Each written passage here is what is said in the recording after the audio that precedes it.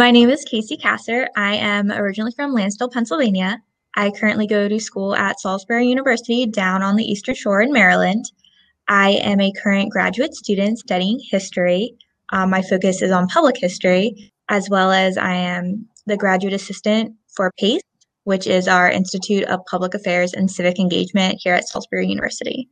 I feel like, especially in this year, it's been really difficult because there are extremists on both sides, and they've created this cancel culture that if you're not for one or the other, you're no longer in their life, which is really hard and difficult. So, having my viewpoints on areas, I honestly didn't want to share them with people because I didn't want to lose people in my life.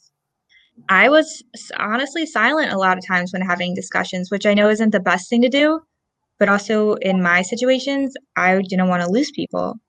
So, but if a dialogue were to happen, of course, I would have any conversation should happen. You should always hear both sides and kind of not saying you want to change their mind or have your mind change because everyone's lots of times stuck in their ways, but just being able to listen and have those conversations and hear where they're coming from, have them hear where you're coming from.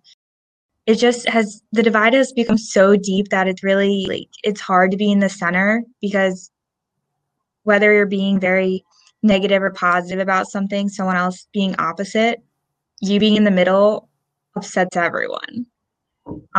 So it's very difficult, and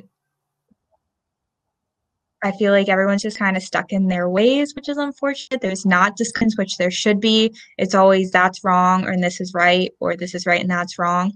And it's really hard to change that when you have so many people supporting both sides.